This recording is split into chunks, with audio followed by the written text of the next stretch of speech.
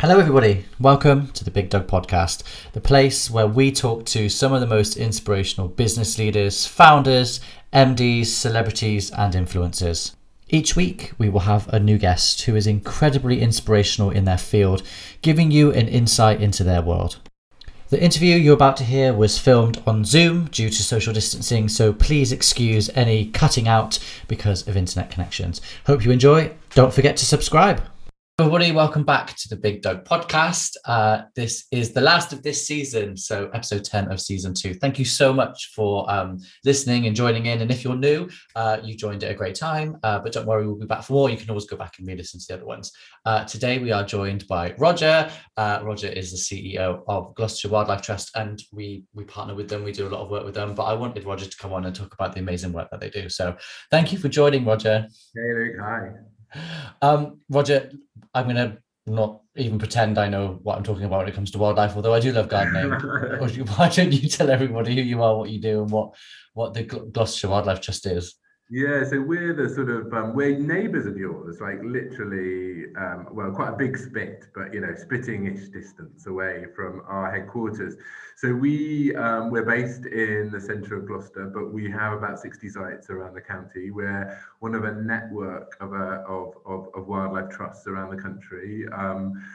We're kind of I guess we're here to do two simple things. Like I love working in charities where you do what it says on the tin. So Yeah. Gloucestershire Wildlife Trust, kind of, hopefully that's quite obvious, but but we do two things. One is I think what's really exciting about doing this job at the moment is there's two massive emergencies that we're facing. One is climate change, and the second is this kind of incredible and depressing daily loss of species. But I think we know it's not too late to do something, and I guess part of what we're doing is trying to turn that decline around. So we do that in two ways. One is trying to create more places where nature can thrive, more homes for wildlife, and we need to do that at scale. So we can't just do it in tiny little nature reserves. We've got to this place behind me, one of the pictures we've got is this cracking place we've got in the Forest of Dean, but we need lots more of those all joined up. So that's one. The other thing is we need more people to care, and that's as much a part of our job as kind of as creating places where nature can thrive. David Attenborough had this cracking quote about 20 years ago, which was, people won't protect what they don't love. So part of what we do is trying to get people to love nature more. So that's great. People listen to Mr. Attenborough more than a lot of other people, don't they? I mean, when he sneezes, people jump. Yeah. I mean, he's like when you're ranking national treasures, like he is him followed by Judi Dench or somebody. Yeah, absolutely. So how important is it that people care about their local environment, and their local kind of wildlife trust? Because obviously you're part of a network of wildlife trusts, right? So wherever anyone's listening in the UK, I'm assuming they'll have a local wildlife trust.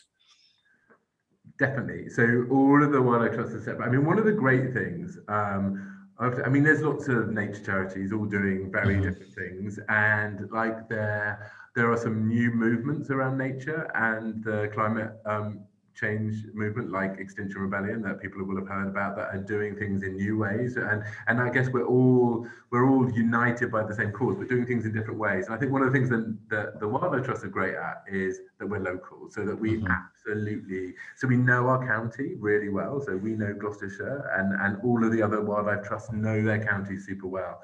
But we also kind of work with the players in our county to try and, so if there's a housing development that's wrong, we're going to work to kind of think about how we can make it better or move it somewhere else. If we understand, the school environment, we work with all the schools, about a third of the primary schools in Gloucestershire. So knowing that, and I think that being bottom up, people really respond to that. But the other thing is a lot of some other people are kind of focused on what's happening elsewhere. And I think one of the things that we're really passionate about in the Wildlife Trust is that the nature that's on your doorstep is as important as the nature on a remote Scottish island. It's important that what's in your garden, what's in your local park. We're here at Robbinswood Hill in Gloucester, just down the road from you, and it's not going to be the most cracking place for rare species, but you can find all kinds of interesting. Well, of course, but it's going to be a place for people to go and. Yeah. So you've got, I guess I see it from like two sides. You've got like people caring and doing their bit, and we can talk about that in a second. And then the corporate side. So if we go to the people side, obviously, how you have a membership model, is that correct? Like people pay monthly, or how do people support the? Yeah. I know most people donate, but like how does it work with you guys, and what does it go to, type of thing? Yeah. So, like lots of nature charities, the wildlife trusts around the country have a nature model. So wherever you are in the country, you can kind of sign up. You can find your local wildlife trust, and one of the first questions they ask you is, why don't you become a member? And that's because getting people to be members is a really great way to get them involved, to help to tell them a story about what you're trying to do.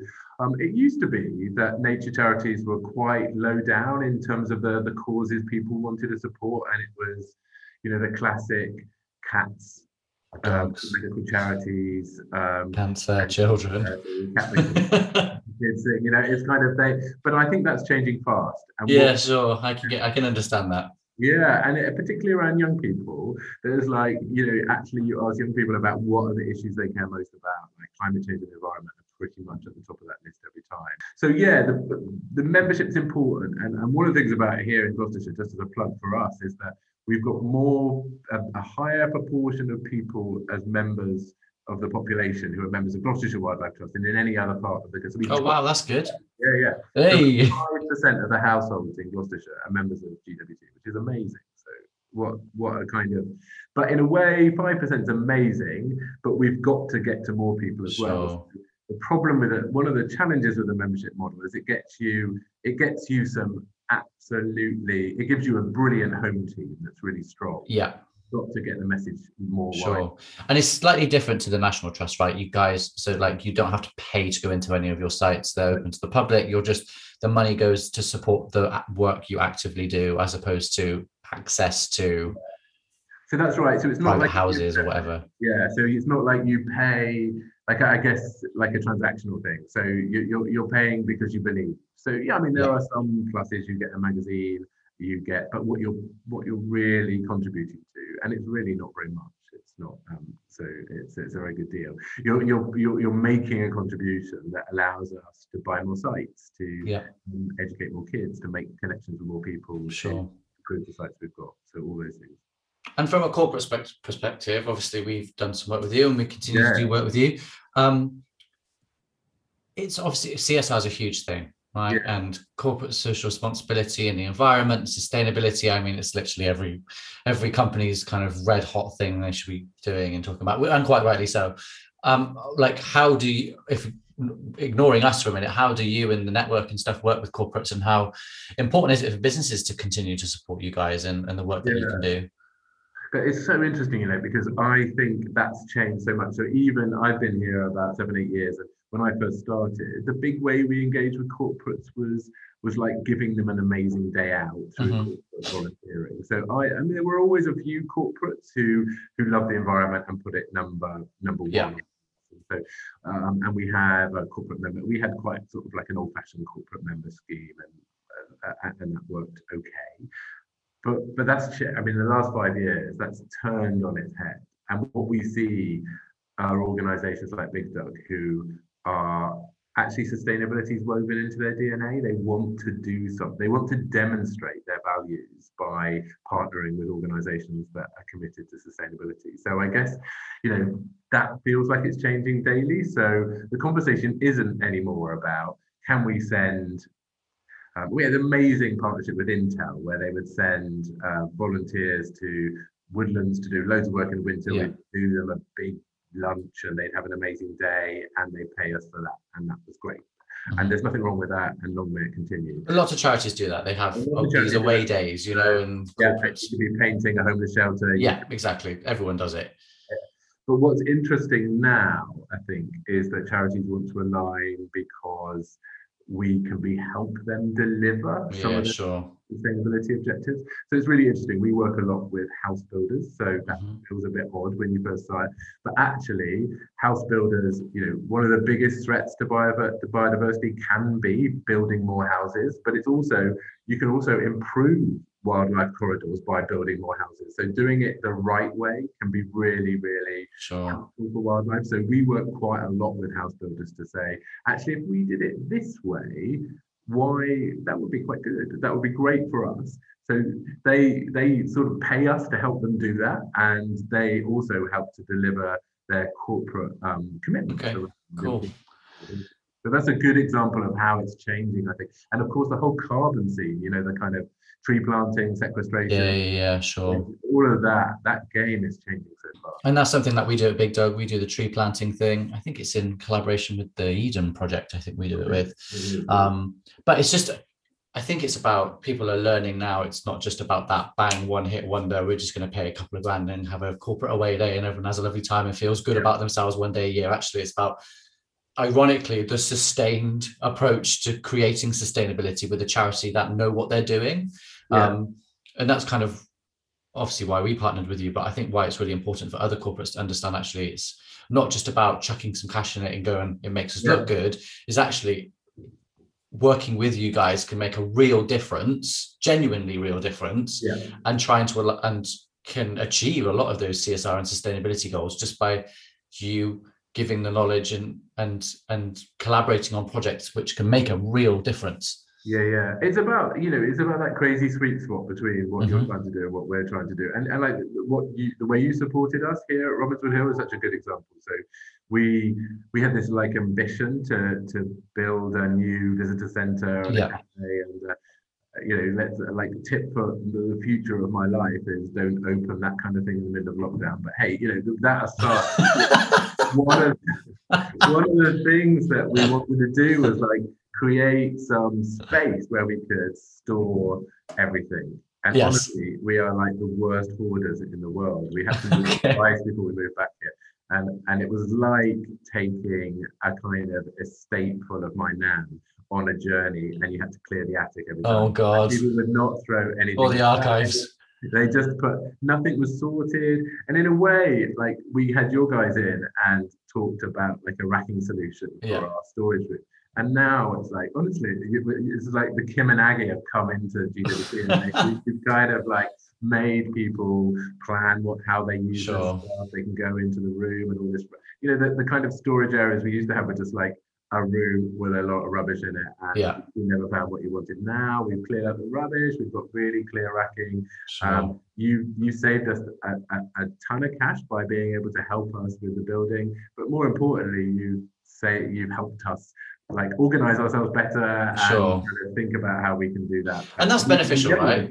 Not just from us, but from any other partnership, like actually we wanted to ensure that you opening, which was a really important part of what you were doing at the charity at the time, getting visitors in, making a lovely visitor centre to drive people to the nature reserve, to Robbinswood Hill, all of the ambitions that you had for that place. We were just a small part of helping achieve that opening, and by donating product for free to help not only save charity cash but also give you the ability to open quicker or whatever it may be, just means that we've just helped you guys on that journey. And we've not just flung a load of cash at you, which we could have done. We actually came in and I guess added value in a different way. Your expertise is as useful as, but I mean, like some people say like, oh, they're the shelving guys. And it was, we are.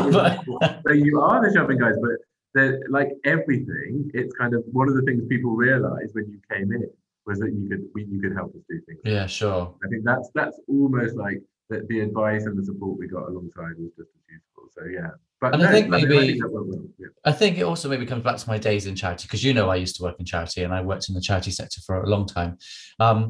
And I was almost, the roles that I did was to bridge the gap between the corporates and the charities. And I always used to say to corporates, throwing cash is great, but actually your expertise and your knowledge or whatever that you do as a business is so valuable to a charity.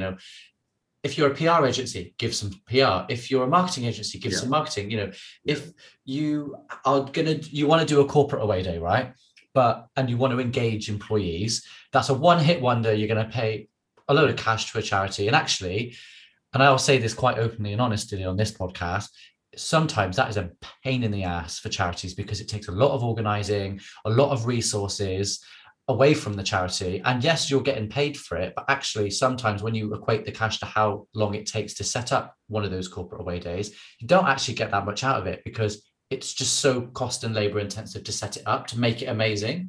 Yeah, When in yeah, actual fact, if you just got 5 or 10 of those employees who are really passionate about that cause to give their skill set for one day, for one lunchtime a week, I know accounting, I know social media, I yeah, know yeah. PR, to lend that skill to a smaller charity who don't have those resources, that is so much more valuable, so much more valuable. And you're giving sustained impact and real impact, and I've seen people do it and go, well, I'm really good at social media. I'll help you do, sort your social accounts out for the next 6 weeks. The difference that has made to a small charity, you can't buy that. You can't chuck 5 grand and have that happen because that's a skill and a knowledge transfer. Yeah. And I'm just going to be honest on here and just be like, that's just Yeah, well, sometimes I must being a accept. corporate isn't all about the corporate. It shouldn't be. It should be about a Yeah, collaboration between the two. yeah, and I think one of the things that always struck me was that I remember going to visit some corporate away days in this job and in previous ones, and actually, what's interesting is that here, what we want is the work done.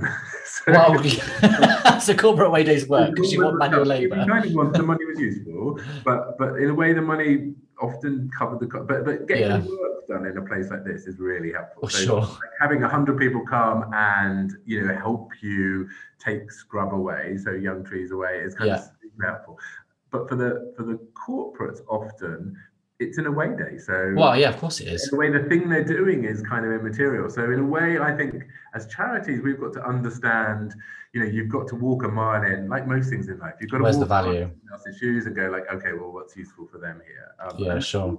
that can take a bit of a mindset for us to think differently as well, which is important. So how's it been through?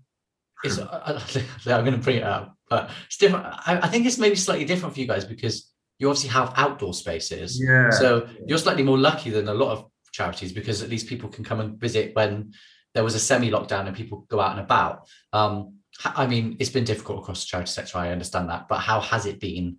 Because you've had the big project going on, so you've maybe been able to get that done. I mean, what's it yeah, been like? yeah. I mean, like so many.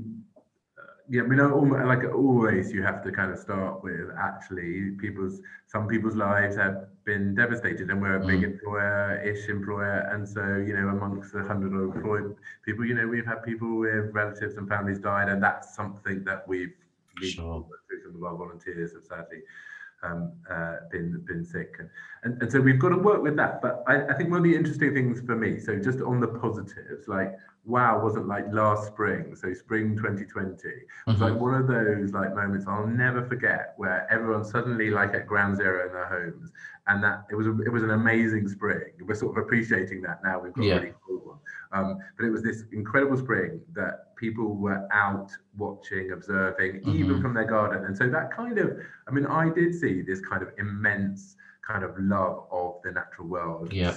swing back into people's lives. And we were putting out bits on social, like, a babbling brook on Instagram that was getting like huge amounts of followers just because people were just kind of so appreciative of the natural Yeah. world. Sure. And like in all the surveys, I can't remember the detail, but they all show like actually people want to take that forward in their lives going forward. Yeah. So they lost that connection to nature. They got it during lockdown, and they want to see it come forward. So that was important. I think you're right. We were lucky because most of a big chunk of our work could continue. A Yes. lot of it stopped in the first lockdown, but after that, so a lot of the work outside, sadly, a lot of our volunteering, which, to be honest, is like the Duracell battery behind the trust, Sure. that didn't continue. But a lot of like we could carry on maintaining sites, we could keep the sites open, which was really important. Yeah. But we closed one site for a couple of weeks, and that was about it in the whole of COVID. Okay. But the biggest impact has been, like for everybody in the UK, and then across the world, has been like we've been able to do our job in a different way. Yeah. But I'm not sure it's been. I think we've lost something really critical about what it means to be a human in the world Mm, and exchange views and pick up great stuff. I'm in the office today. We're gradually coming back to the office. and it's like sunshine's been switched on for people. Yeah, weird. Yeah, it's so nice. Whereas I'm at home, as you can see.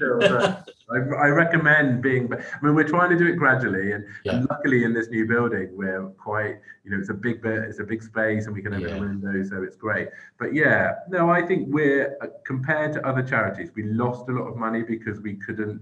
Our cafes had to close, and we couldn't recruit new members on the street. Couldn't run fundraising events, so all of those things. But I'm not going to make a sob story about us because I think other charities have had it much harder. Sure. And we're so super lucky because we were able. We've come through it. We had to sadly make some redundancies during the year, but we've come through it like surviving, which is the most important thing. And I'm hopeful that a lot of your sites are probably really busy at the moment. Lots of people wandering around and. Yeah, there was a really weird moment where actually they were really busy with wildlife because all the disturbance that people cause Of course. So some of the more remote sites just suddenly, and then I think there's been a big issue for all natural world charities managing a massive increase in visitors, which is a great thing, but it's also something we need to worry. So a lot of people were first-time visitors, which I think is an amazing opportunity to kind of grab them and talk about the value of what you're doing. But equally, there were people who were unused to coming. So it was we had quite a lot of increase in vandalism on some sites. We had So it's been, but I think the biggest thing to hold on to is the positive about more people coming and experiencing, especially the environment on their doorstep, which for us is great. Yeah, amazing. Wow. So, I mean, anyone that wants to go to visit one of your sites, they can. I mean, you've got loads. Go onto the website, right? Go onto the website, and not everyone's sadly going to be in Gloucestershire for them. No, but they've got their own local wildlife trust, right? They've all got their own wildlife trust. So I was going to say, wildlife trusts across the country have got sites that are close to you. I think that we've got more nature reserves than there are branches of McDonald's among them. Okay, so you can, wherever you're listening, you can find one. Wherever you're listening, there's a McDonald's and a wildlife trust nature reserve. And obviously, any businesses in Gloucestershire, if you're listening, it's an amazing charity to work with. Reach out to Roger and the team because I'm sure there's something you guys can do together. Amazing. And go and visit one of the sites. I love Robbinswood Hill. I pop up there quite often with the dogs, which is nice. It's only around the corner from me. I can see it from my house. I can look out my windows. Yeah, I can see it. There it is. I'm quite close to you. But yeah, thank you so much for coming on. It's always lovely to talk charity and stuff and what's been going on with you guys, because it's just been a rocky road for everybody, and charity sector, I think, more than anyone, because fundraising events and people being around is the core of a lot of charities. It's togetherness, and that togetherness was taken away. Yeah, no, we got so many fantastic donors who have stayed firm with us through this year. Hopefully I can get to see them a bit over this summer in various events. People have been amazing. We judge quite a lot on how many members we lose each year, and this has been a cracking year for not losing members, and I think that's a great sign of people staying loyal and realizing the value of what hopefully they can see we're trying to do. Amazing. Well, thank you for joining. It was always lovely to talk. And thank you, everybody, for listening. This is the last of this series. We will be back with the Big Doug podcast soon. We are going to line up some new guests and talk about new topics. But for now, thank you for listening, and make sure you check out all the other episodes in season 2. And we'll see you soon. Thanks very much. Cheers, Roger. Bye, everyone. Bye-bye.